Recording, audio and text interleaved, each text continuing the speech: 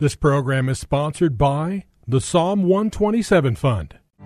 For Zion's sake, I will not keep silent. For Zion's sake, I'll not hold my peace. Welcome to For Zion's Sake. Isaiah 62:1 is taken directly out of the Hebrew Scriptures when the prophet Isaiah declared, "For Zion's sake I will not keep silent, and for Jerusalem's sake I will not keep quiet, until her righteousness goes forth like brightness, and her salvation like a torch that is burning." Your hosts for the program are Shelley and June Volk, Jewish believers burdened to see Jew and Gentile become one. Believers strengthened in their faith, and for their Jewish kinsmen to come to the saving knowledge of Jesus as the Messiah, the Son of God.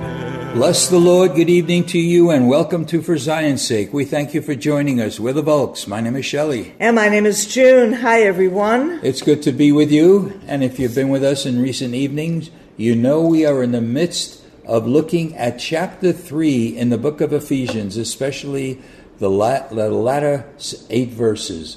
And Ephesians is one of the most encouraging books in all the Bible. It was written by Paul as he was a prisoner in Rome, but despite his condition, he spoke about the goodness and the fullness of the Lord and how God has granted to us immeasurable things. And if you have your Bibles, turn with us to Philippians chapter 3, verse 14. I'm reading from verse 14 to 21. Ephesians or Philippians? I'm sorry, Ephesians, clearly, Ephesians. "For this reason I bow my knees before the Father, from whom every family in heaven and on earth derives its name, that he would grant you, according to the riches of his glory, to be strengthened with power through his Spirit in the inner man, so that Christ may dwell in your hearts through faith, and that you, being rooted and grounded in love, may be able to comprehend with all the saints what is the breadth and length and height and depth, and to know the love of Christ which surpasses knowledge, that you may be filled up to all the fullness of God." Verse 20, "Now to him who is able to do exceedingly abundantly beyond all that we ask or think, according to the power that works within us, to him be the glory in the church and in Christ Jesus to all generations forever and ever. Amen." I read somewhere where Paul didn't use words that were common in Greece, but he what can I say? He added something to it. He amplified it. For example, when you look at verse 20, "Now to him who is able to exceedingly abundantly," I think he added hooper in front of those words to make it superabundant or super exceeding. In other words, he went beyond the common language because it's necessary to go beyond what the language is to express what God has granted every one of his believers. It's powerful. And verses 20 and 21 are really a doxology. It's the praise to God. And verse 20 summarizes what immediately went before it, because if we receive these things that God has granted to us all, we will say, "Now to him who is able to do exceedingly abundant beyond." It's powerful. But if you look at those first few verses, this is what God has granted to us. We're strengthened with might through the Holy Spirit in the inner man. Number 2, that Jesus may dwell in our hearts through faith. Thirdly, we are rooted and grounded in love. Fourthly, to know the love of Jesus which surpasses knowledge. Isn't that interesting? We are to know the love of Jesus by experiencing it, which surpasses mere knowledge. And fifthly, and to be filled with the fullness of God. This is all according to the riches of his glory. And we read in other books about the riches of his glory and grace. Philippians 4:19, "My God shall supply all your need according to the riches and glory by Christ Jesus." How do we measure God's riches if it's unlimited? You can't. That's how God is. Ephesians 1:7, In him we have redemption through his blood, the forgiveness of our trespasses, according to the riches of his grace.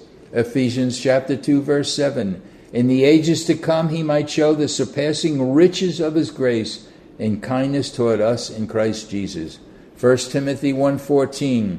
The grace of our Lord was more than abundant with the faith and love which are found in Christ Jesus. 1 Corinthians 2:9. Paul quotes from Isaiah 64. Eye has not seen, nor ear heard, nor have entered into the heart of man the things which God has prepared for those who love him. Look what God has prepared for those of us who love him. So he's able to do above all, abundantly above all that we can ask for or think. Sometimes I said on the programs in the past, when somebody asks me, how can I explain God? I say, I don't know if I can explain him, but I can say this. God is beyond. Whatever we think, he's that much more. He is so much greater than we can imagine, and it's all according to the power that works in us. I read from 2 Corinthians 3:5. Not that we are sufficient of ourselves to think of anything as being from ourselves, but our sufficiency is from God. 2 Corinthians 2:14-16. Now thanks be to God who always leads us in triumph in Christ, and through us diffuses the fragrance of his knowledge in every place. For we are to God the fragrance of Christ among those who are being saved and among those who are perishing. To the one we are the aroma of death leading to death, and to the other the aroma of life leading to life. And who is sufficient for these things? Paul on numerous occasions said, who is sufficient for these things? Who is sufficient to be a Christian on his own ability? It's impossible. I want to read from Philippians chapter 2, from the second part of verse 12 and on to verse 13. Let me start with 12. Therefore, my beloved, as you have always obeyed, not in my presence only, but now much more in my absence, work out your own salvation with fear and trembling. For it is God who works in you to both will and to do for his good pleasure. When we think we're doing something that pleases God, where did that come from? It comes from God. Listen to verse 13. It is God, it is God who works in you both to will and to do for his good pleasure. It's all God. It all comes from God. He is amazing. Where does the sufficiency come from? It's from God. And we read in Philippians chapter 3, verse 20. According to the power that works in us, and we just read Philippians 2:13. It is God who is at work in you, both to will and to do for his good pleasure. And I encourage every listener that you yield daily your will to the Lord, that his will might be done in and through your life. And I promise you, you will never be sorry. Really? Because no matter how troubled your circumstance will be, he, through his life in you, that is the resurrected, overcoming life, will enable you to overcome. Thank you, Lord. And Junie, it just hits me. It is God who works in you both to will and to do for his good pleasure.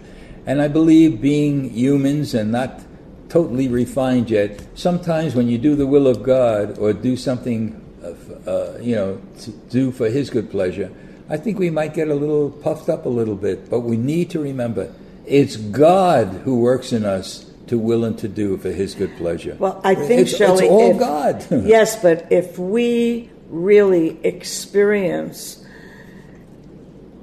death, like in our baptism with the Lord, to live in newness of life, we'll never take credit That's right. for his life, because we'll recognize our inability in certain situations to be like God, because our flesh opposes the spirit, and our soul is fallen. It opposes the spirit. But when we're born again and he quickens us, and we choose to say, Lord, not my will, That's not right. my desire, but thine be done, we recognize, Shelley, a power that we know is not us, because we would be different. We wouldn't forgive, or we wouldn't love, or we wouldn't go into a place of danger. I mean, Paul wrote the book of Ephesians in prison. That's right. And so he was imprisoned, experiencing this overpowering life that he wanted to encourage the church at Ephesus with. I mean, it's really amazing. He wasn't thinking of himself. He wasn't thinking of his situation. He was thinking outside of himself. That's why it's so big, Shelley, because that's what God does. That's what Jesus did when he walked the earth. He thought of us thousands of years later, that we would belong to him. Yes, Lord. And he would give us his life.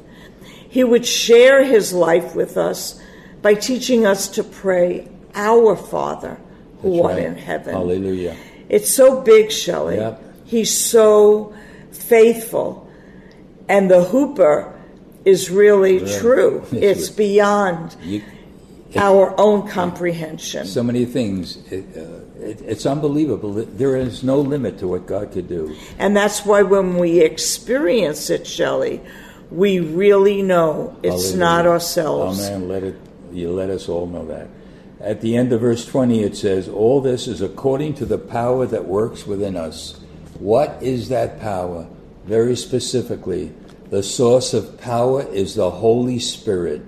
Without the Holy Spirit active and alive in us, we can do nothing. The Holy Spirit brings us into a new realm. And you know, when you look at all these verses, June, from Ephesians 3, God is calling us into a realm that cannot be achieved on a human basis. It's got to be in the Spirit. The more we yield to him, the more exceedingly abundant will be our lives, using the language of these verses. Speaking about the Holy Spirit, Acts 1, verse 8, you shall receive power when the Holy Spirit has come upon you, and you shall be my witnesses, both in Jerusalem and in all Judea and Samaria, even to the remotest part of the earth. There was a great difference in the apostles. There were weakness. Peter denied the Lord, but once they got baptized in the Holy Spirit, they were new men. That's the power that must work in us to live the life that God is calling us to. And we saw, Shelley, that the 120 on Shavuot, Pentecost, when the Spirit of God came upon them and baptized them in fire and in his Holy Spirit, they turned the world upside down. Right. And it didn't matter if they lost their life, because their life was hidden with the Messiah in God. Hallelujah. And God graced them to an overcoming life of being that witness to love and forgive and proclaim his life. We thank you for your Holy Spirit. Thank Amen. you that you baptized us in the Holy Spirit. Amen, Lord. That you live in us through the Spirit. We love you, Lord, and we pray in Jesus' name it will touch every one of our listeners. Amen. For Zion's sake. Thank you for joining us this evening. If you would like to get in touch with Shelley and June, you can write to them at P.O. Box 1784, Scottsdale, Arizona 85252. That's P.O. Box 1784, Scottsdale, Arizona 85252. And you can also contact them on their website, ShelleyandJuneVolk.com. That's ShelleyandJuneVolk.com. Until next time, the Lord bless thee and keep thee. The Lord make his face to shine upon thee and be gracious unto thee. The Lord lift up his countenance upon thee and give thee peace. This program was sponsored by the Psalm 127 Fund.